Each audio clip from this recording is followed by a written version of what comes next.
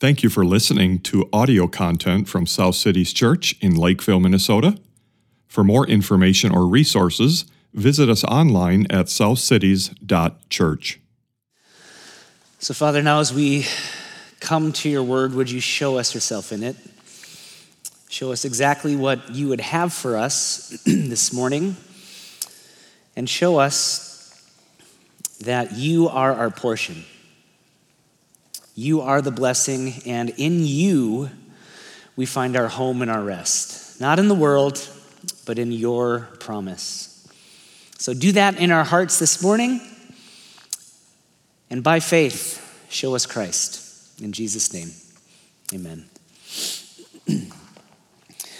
Well, it's a real joy to be back up here preaching this morning. As I've studied this text for this morning's message, it's kind of been a journey a little bit for me. The first few times I read it, I was thinking to myself, what in the world am I going to say from this chapter for 35 minutes? It isn't that I don't think, this is the word of God and it's all profitable and there's something for God to show us of him. But I was like, Jacob settles his sons in Egypt, and then the Egyptians sell themselves to Pharaoh, and then Jacob tells Joseph to bury him in Canaan. All right, let's go home. That's kind of pretty straight. This seems like a straightforward text, right? But as I read it, and as I studied it some more, I started to see that this seemingly straightforward chapter really is highlighting a journey itself. What we see here is an imperfect, sinful, but redeemed and faithful saint, Jacob, and his family journeying through life, through the many ups and downs and toils and struggles that have come along the way. And now they've come to another foreign land, right? They're in Egypt now. And throughout all of that journey, Jacob doesn't lose sight of the fact that wherever he may lay his head, wherever he might momentarily call home, he isn't really home apart from God and his promise and presence. So how many of you have seen the movies of the Lord of the Rings, right? Several? Good, okay. I'm going to use an analogy from there. So at the beginning of the Fellowship of the Ring, we see Bilbo sitting at his table and he's writing down a book, and he's recounting his journey that he took many years before away from the safety and the comfort of the Shire, his home, through many dangers and hazards and ups and downs, battles with trolls and orcs and dragons, and over days and weeks and months. He was on this journey, and wherever he rested his head on this long journey, he never forgot the rest of home. And so he writes down his story, and the first page that we see is titled There and Back Again, A Hobbit's Tale. There and back again. What we're going to see this morning in our text is Jacob confessing that his days on earth have been few and difficult as a sojourner on earth. And now he enters this new foreign land, a new land of sojourning, leaving behind the land of his forefathers, and he continues to keep his eyes on the promise of God's presence found in his ultimate place with him. God will keep his promise to Abraham, Isaac, and Jacob. And while they're in Egypt, God blesses them. We're going to see that this morning. But even through the prospering that Jacob experiences in a foreign land, Jacob declares that God's promise and God's presence is better than the wealth of 1,000 foreign kingdoms. I think that God is calling us in the midst of the promises and temptations and the siren calls of this world that we find ourselves in to remember that we're not yet home, and to hold fast to God's promises for ultimate blessing at his side for all of eternity, no matter what life throws at us. So I think that we see that Jacob's story here is kind of in a way our story this morning. On this journey, sojourners in a foreign land, clinging to God's promises of true home, true rest, true blessing, found in God himself. So let's see it in the text. Point number 1, home is with God, not the world. In verses 1 to 12, we see God using Joseph as kind of a shrewd statesman in the court of Pharaoh, subtly planting the seeds of blessing his brothers and father with the best of the land of Egypt. Remember last week when Daniel preached, he showed us how Jacob's brothers and father, they made the journey from Canaan to Egypt at the invitation of Pharaoh himself. He said, "Come, bring your family." And Pharaoh told Joseph that the best of the land would belong to them in Egypt. And so at the end of chapter 46, we saw that Joseph and his family came into the land of Goshen. Now, Goshen is a fertile part of Egypt that has lots of pastures and livestock. Pharaoh's own livestock are there. And Joseph prepared his brothers for exactly what they should say when they come in to meet Pharaoh in chapter 47. Remember in verses 33 and 34 last week? When Pharaoh calls you and says, "What is your occupation?" you shall say, "Your servants have been keepers of livestock from our youth, even until now, both we and our fathers, in order that you may dwell in the land of Goshen, for every shepherd is an abomination to the Egyptians." Now, this was really smart of Joseph to tell his brothers to say, for a few reasons. First of all, he knew that if his brothers said that they were shepherds, that would be really unthreatening to Pharaoh. Shepherds were looked down upon in Egypt, right? Every shepherd is an abomination to the Egyptians. They didn't have any power. They didn't have any real wealth. Therefore, his brothers settling in Egypt wouldn't be seen as a real, risk of uprising or rebellion or anything like that. Just humble shepherds seeking settlement.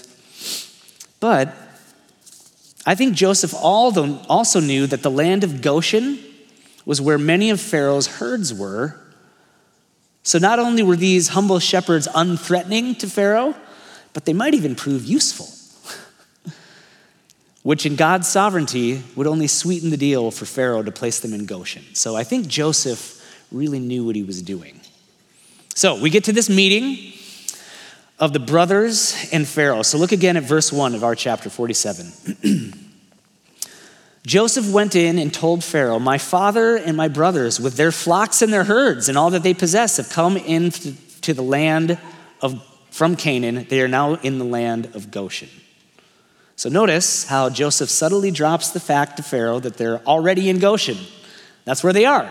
They've come from Canaan. They're in Goshen. Verses 2 to 6. And from among his brothers, he took 5 men and presented them to Pharaoh. Pharaoh said to his brothers, "What is your occupation?" And they said to the Pharaoh, "Your servants are shepherds, as our fathers were." And they said to Pharaoh, "We have come to sojourn in the land, for there is no pasture for your servants' flocks, for the famine is severe in the land of Canaan. And now, please let your servants dwell in the land of Goshen." Then Pharaoh said to Joseph, "Your father and your brothers have come to you. The land of Egypt is before you. Settle your father and your brothers in the best of the land. Let them settle in the land of Goshen. And if you know any able men among them, put them in charge of my livestock." Don't you just love it when a plan comes together? This is great. Pharaoh gives them the best of the land, fertile Goshen. He says, "Go settle there." And they've only been there 2 minutes in Egypt, and already they're gainfully employed by Pharaoh, watching over his flocks. It's really amazing. God is sovereignly using Joseph's wise leadership to provide for Jacob's family. And yet, notice the wording that his brothers use in verse 4, right? They said to Pharaoh, "We have come to sojourn." So that word it literally means to dwell temporarily live. We have come to temporarily live in the land of Goshen. So when you stop to think about that, that's really amazing. Pharaoh has given them land and jobs and the best of Egypt at their fingertips. They could shift their mindset from Canaan being their home to Egypt is home now, right? That wouldn't be out of the question. We've got some sweet new jobs, some sweet new digs here. What's Canaan again? Egypt forever. But no. Their attitude is that of sojourners who know that they're not really home. They're not really home. Egypt is great. It has green pastures, good jobs, provision and wealth and food and prosperity, everything that they need. But God has already promised a place. And so they know that they're sojourners. They trust in his promise. Egypt isn't home. Egypt isn't home. And this is further shown when Jacob comes in then to talk with Pharaoh. So after the brothers come in, they see the king, they talk with him. Joseph brings his father into the royal court. So look again at verses 7-9. Then Joseph brought in Jacob his father and stood him before Pharaoh, and Jacob blessed Pharaoh. And Pharaoh said to Jacob, "How many are the days of the years of your life?" And Jacob said to Pharaoh, "The days of the years of my sojourning are 130. Few and evil have been the days of the years of my life, and they have not attained to the days of the years of the life of my fathers in the days of their sojourning." So the patriarch, favored recipient of the covenant promise of God, he humbly stands before Pharaoh and he blesses him. That's kind of cool. In the eyes of the world, it might seem like Pharaoh is clearly the greater of the two men. I mean, he's basically the most powerful on the planet at this time. So shouldn't he be the one that's blessing Jacob? And yet Jacob blesses Pharaoh. So here's what commentator Bruce Waltke says. He says it this way in his commentary. The Pharaoh is secure, royal, and condescending, yet dependent on Jacob for blessing. Jacob, precarious and completely dependent on Pharaoh's goodwill, is the honorable benefactor of divine blessing. In Exodus, the sons of Israel will have the better part. It's better to have the blessing of God than the whole world at your fingertips. So Jacob blesses Pharaoh, and then Pharaoh asks him, "How old are you? How many are the days of your life?" Jacob responds in verses 9-10, "The days of the years of my," what? "Sojourning have been 130 years. Few and evil have been the days of the years of my life, and I've not attained to the years of the life of my fathers in the days of their sojourning." Now, that's an amazing couple verses. He confesses that his life has been hard. It's been evil. Even though he's nearing the end of his life, he hasn't reached the old age that Abraham and Isaac had reached. So think through all the ups and the downs and the hardships that we've seen along the way in Jacob's life, right? It's been quite a life that we've seen for Jacob. Even though he hasn't lived as long as Abraham did, it's been hard, which colors what he's about to say next about where he lived, the years of his sojourning. Not only is Jacob joining his sons in saying that Egypt is not home, it's not his permanent home, he's there temporarily, but actually declares that all 130 years of his life, even those spent in the promised land, have been spent as a sojourner on a journey home. He has been in Canaan. That's God's land, right? God's place, enjoying God's presence, and yet he's still on a pilgrimage. And the days of his father Isaac and grandfather Abraham were spent as sojourners as well, right? In the days of their sojourning. So turn with me to Hebrews chapter 11. I want us to see something in verses 8-10 and verse 13. Hebrews 11, 8-10 and 13. So here's what the author of Hebrews has to say about the lives of Abraham, Isaac, and Jacob. All right? Verse 8. By faith, Abraham obeyed when he was called to go out to a place that he was to receive as an inheritance. And he went out, not knowing where he was going. By faith, he went to live in the land of promise, as in a foreign land, living in tents with Isaac and Jacob, heirs with him of the same promise. For he was looking forward to the city that has foundations, whose designer and builder is God. He was looking forward to the city of God.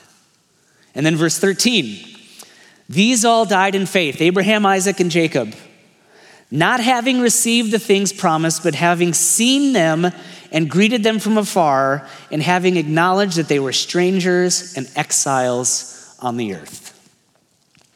Jacob Jacob knew that his ultimate home was in God's presence. The promised land was God's earthly fulfillment of that promise, right? But that land has an ultimate fulfillment coming in the new heavens and the new earth where we are with God in person. Abraham, Isaac, and Jacob are all looking towards that heavenly city, having died as strangers and exiles on the earth. That's how Jacob is coming into this meeting with Pharaoh. That's how he's entering this land of Egypt with all of its promises spread before him. Food in the midst of famine, jobs for his sons. God is my home, not Egypt, not this earth. He fixed his eyes on his true home and trusted in God's promise.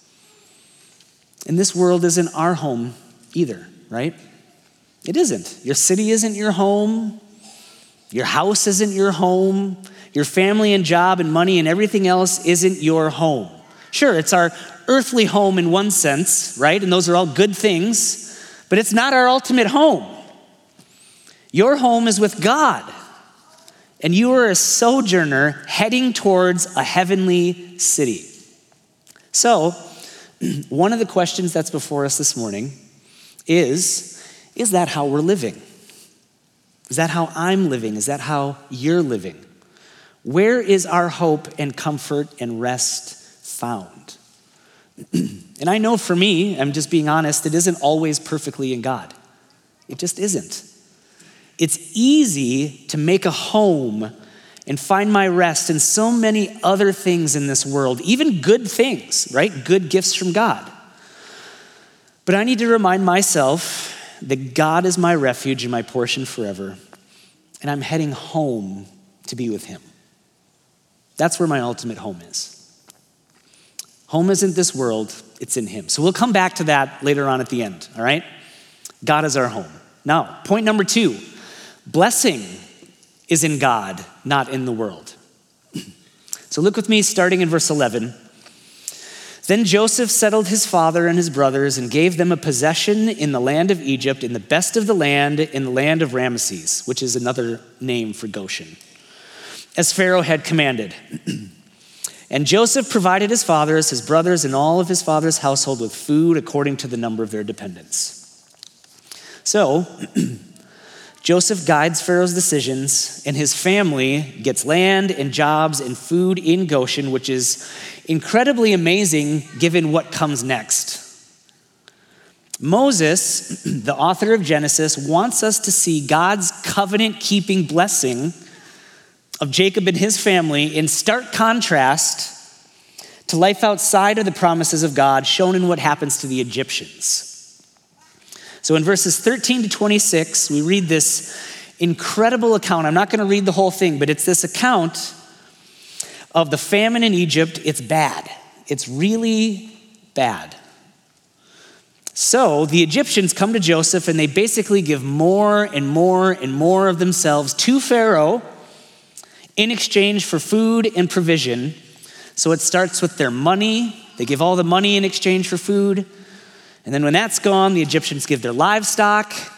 And then when that's gone, they give their bodies and their land to Pharaoh.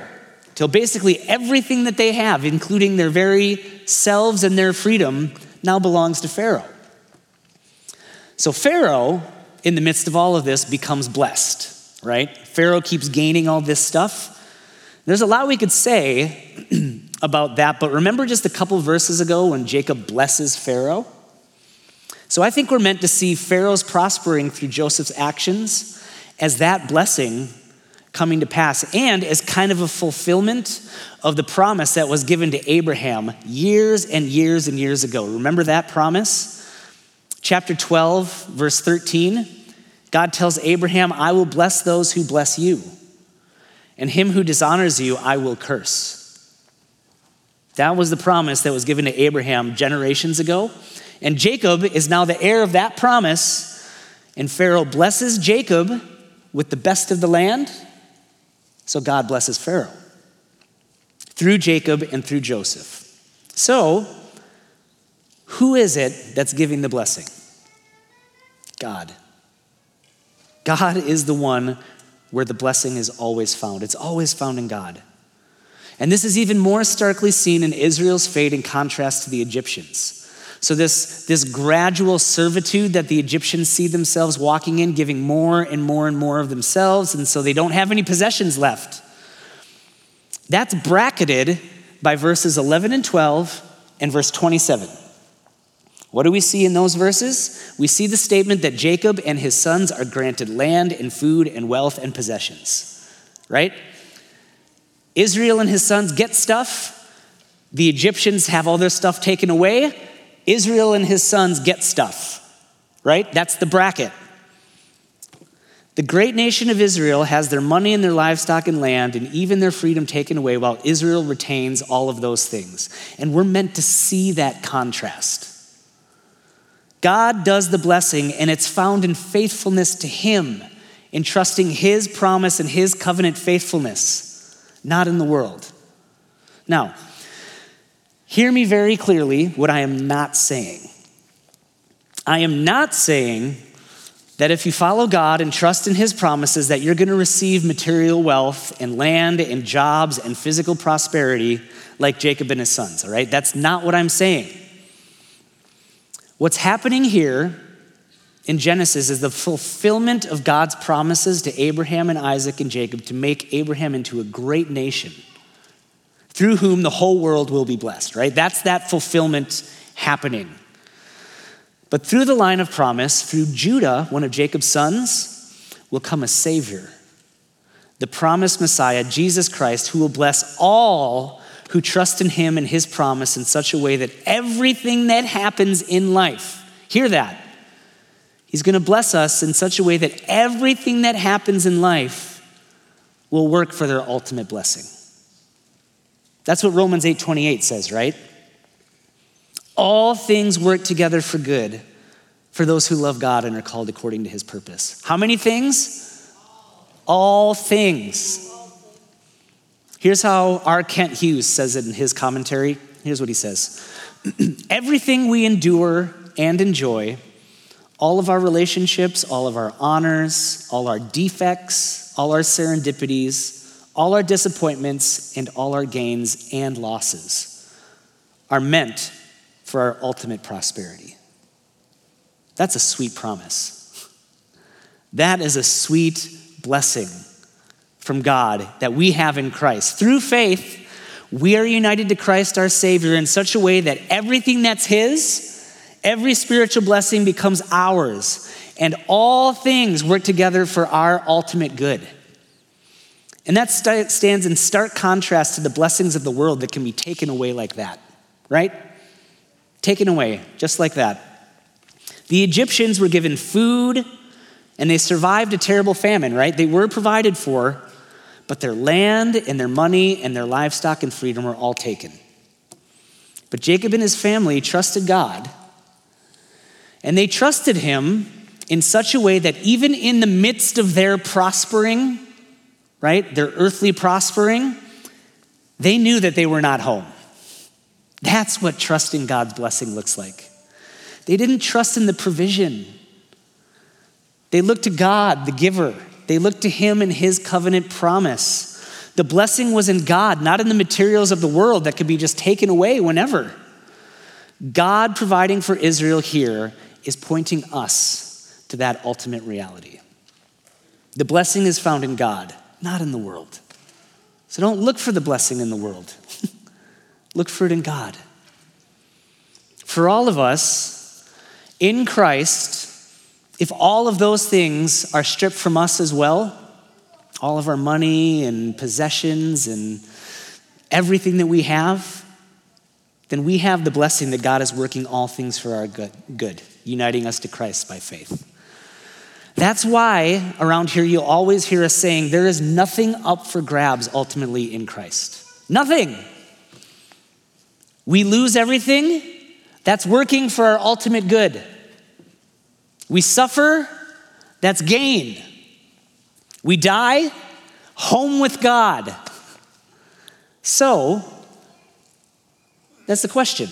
Where are you looking for your ultimate blessing? And I want you to think really carefully about that question because it was convicting for me this week as I was preparing.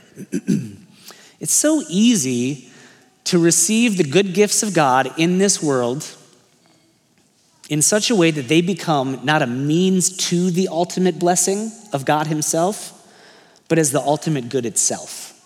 It's really easy to do. Our hearts are idol factories. We do it all the time. So here's just a few, they were uncomfortable for me. Here's a few uncomfortable ones that I was thinking through this week. Family and friends. Those are really good gifts from God, right? Our family and our friends. But if they become idols, they can't bear the weight of being your ultimate blessing. They just can't bear the weight. And so the good gift, if it becomes an idol, will become a source of discontentment and disappointment as they crumble under the weight of idolatry. No one in your family, your friends, your spouse, your kids, no one can perfectly meet your expectations, and no one can give you everything that you think you need, that only God can give you. No human can do that. They were never meant to bear that weight. It's only when we look to God for our blessing that the good gift of friends and family can be what they're supposed to be, right? Same with money. Same with our houses, our possessions, our hobbies, right? Anything that we have in this world. It isn't a bad thing to own a house. It isn't a bad thing to save your money in a wise way. It isn't a bad thing to maintain your car or whatever it is, for you. For me, it's musky fishing equipment and lures. I love collecting them. I love modifying the lures for specific fishing situations. I love sharpening the hooks while I sit in my big chair in my garage. It's super fun. I love it. But whatever it is for you, your possessions can't bear the weight of idolatry. They can't. They can't be your ultimate blessing or they will disappoint you. And then when those things are threatened, right? When your idols are threatened, when your possessions are threatened, you respond in panic and you do whatever it takes to cling to those things because you think that you need them. You think that you can't live without them. You think that that's where your ultimate good is found. Or how about our country? I love our country. We live in a good country. It's a great gift from God to live in a free land with rights and privileges and everything that comes with being an American. But America cannot bear the weight of being our ultimate blessing and hope. It just can't. If your love of country becomes an idol, then what happens? Then when our preferred way of life, our comforts and our freedoms are threatened, we act with a kind of panic, right? Lashing out in anger towards people who we see as threatening, but that we're ultimately called to love. That's what happens when any idol is threatened, right? You do anything to preserve it. But hear this. If America ceases to exist tomorrow, I hope it doesn't, but if it does, if we lose all of our freedoms and liberties and all that comes with that, have we lost God's blessing? No, we have not. It isn't up for grabs in Christ. And so all of those losses will ultimately work for our good. Jacob doesn't look to his newfound home of Egypt as his blessing. Rich country full of opportunity, money, and enticements. He continued to trust in God. So is that where you and I are looking for our blessing as well? It has to be God. It has to be God himself. He's our portion. Or the good gifts will work against us instead of for us. Jacob is looking to God. And this is perhaps most clearly seen in our third point. It's going to be quick, don't worry. Point 3, trusting the faithfulness of God, not the world. So look at verses 28 to 31. Jacob lived in the land of Egypt 17 years. So the days of Jacob, the years of his life, were 147 years. And when the time drew near that Israel must die, he called his son Joseph and said to him, "If now I have found favor in your sight, put your hand under my thigh and promise to deal kindly and truly with me. Do not bury me in Egypt, but let me lie with my fathers. Carry me out of Egypt and bury me in their burying place." He answered, "I will do as you have said." And he said, "Swear to me." And he swore to him. Then Israel bowed himself upon his bed. So, First of all, notice that it says that Jacob lived in Egypt 17 years before he died. He was reunited to Joseph in Egypt 17 years, his beloved son, caring for him, which is the same amount of years that Jacob cared for Joseph from his birth until he was sold into slavery at age 17. So that's interesting, right? 17 years with Joseph at the beginning, 17 years now at the end. The selling into slavery, the grief of Jacob, the trials of Joseph, Joseph's exaltation into Egypt, and their reunion. I think that all of this we're meant to see that this is God's ordaining hand in the life of Jacob and Joseph. 17 years at the beginning, 17 years at the end, and it is God who declares the beginning from the end and brings about calamity and well-being, which is what Isaiah 45:7 says. Jacob has had much of both, but all of it was God's faithfulness to his own promises, right? And through God's faithful sovereign hand in Jacob's life, he finishes his race by firmly trusting in God's greater promises. He wants to be buried in Canaan. Bruce Waltke says, to the end, Jacob remains committed to the faith of his fathers, expressed by his commitment to his body to the promised land. He is not bamboozled by the prosperity in Egypt. I love that. R. Kent Hughes says, the reason for the demand was that burying his remains in Canaan was a declaration of his faith in the promise of the land of Abraham and his seed forever. Abraham had purchased the tomb for Sarah in faith. He himself had been buried next to her in faith. Isaac's bones had been laid alongside theirs in faith, and like them, Jacob in faith looked toward the ultimate prosperity. I love that. The bottom line, as we close here, is that Jacob had come to believe that trusting the faithfulness of God was better than anything else. The world isn't faithful. In fact, the world tries to blind us from the faithfulness of God. Last week in church, we sang a simple song during communion. I wonder if you remember it. The words just say, though the earth may try to satisfy my heart, though the earth may try to tell me you're not faithful, though the earth may try to blind me from your goodness, you shine through. You're the only one who fills me up. That's what Jacob trusted. He knew he was sojourning. He had gone there on his journey, but not yet back again, right? He's on the journey, going there, not yet home. So by saying, bring my body back again to the promised land, he was declaring that by faith, he was trusting in the ultimate home that God has in store for him. And that home is our home as well. That's what the land promise has always been ultimately pointing to. We see it so beautifully in Revelation chapter 22.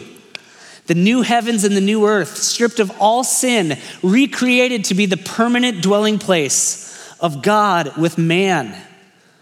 God's presence with God's people in God's place. That's our home. And God's faithfulness, not ours, but God's, will get us there. So are you trusting in that faithfulness? So our final question this morning is, where are we most at home? Where do you feel most at home? Is it a certain place? Is it a town or maybe a house that you grew up in? Is it around a certain people, right? Like your close family or your friends? And I'm not saying that it's bad for us to feel at home here on earth in certain places more than others, right? That's natural. That's a God-given feeling that he uses for our good. But like everything else in life, that feeling cannot be your ultimate blessing. It's meant to point past itself to the home that we have coming when we see Christ face to face. And so in that sense, we're never meant to feel totally, completely at home here on earth, are we? No. We should always have this feeling that this isn't all that there is. No matter how good it gets, we're not there yet. We're on a journey. So 1 Peter 2:11 and 12. Beloved, I urge you as sojourners and exiles to abstain from the passions of the flesh which wage war against your soul. Keep your conduct among the Gentiles honorable, so that when they speak against you as evildoers, they may see your good deeds and glorify God on the day of visitation. Sojourners and exiles. The day of visitation is coming, right? Christ is coming again. We believe that. That's why we're gathered here today. Christ will unite heaven and earth. But until then, just like Abraham and Isaac and Jacob, we are strangers and aliens in a foreign land. We're on that journey. We're on the way there, but we've not finished the back again yet. And right now, through faith in Jesus, you can find rest in Jesus Christ. You can. You can make your home with him right now. Think about the ways that the world has failed to satisfy you. Think about the ways that you've never felt truly home. There's something that's off. There's something that's missing. You can find it in Jesus right now. That's the fight of faith that we fight every day. So cling to him in such a way that no matter what happens on this journey of life, no matter where you rest your head, you are home with God in Christ. Lord, I pray that that would be the case for all of us, that we would ultimately find our home with you, that we would find our rest with you, and that we would look to the day where we will see you face to face. Our faith will become sight, and we'll be home. Work that in our hearts today. Help us to fight our idols, to put things in the proper places in our hearts so that you are reigning supreme and we are finding our hope in you. And sustain us by your faithfulness. We pray these things in Jesus' name. Amen.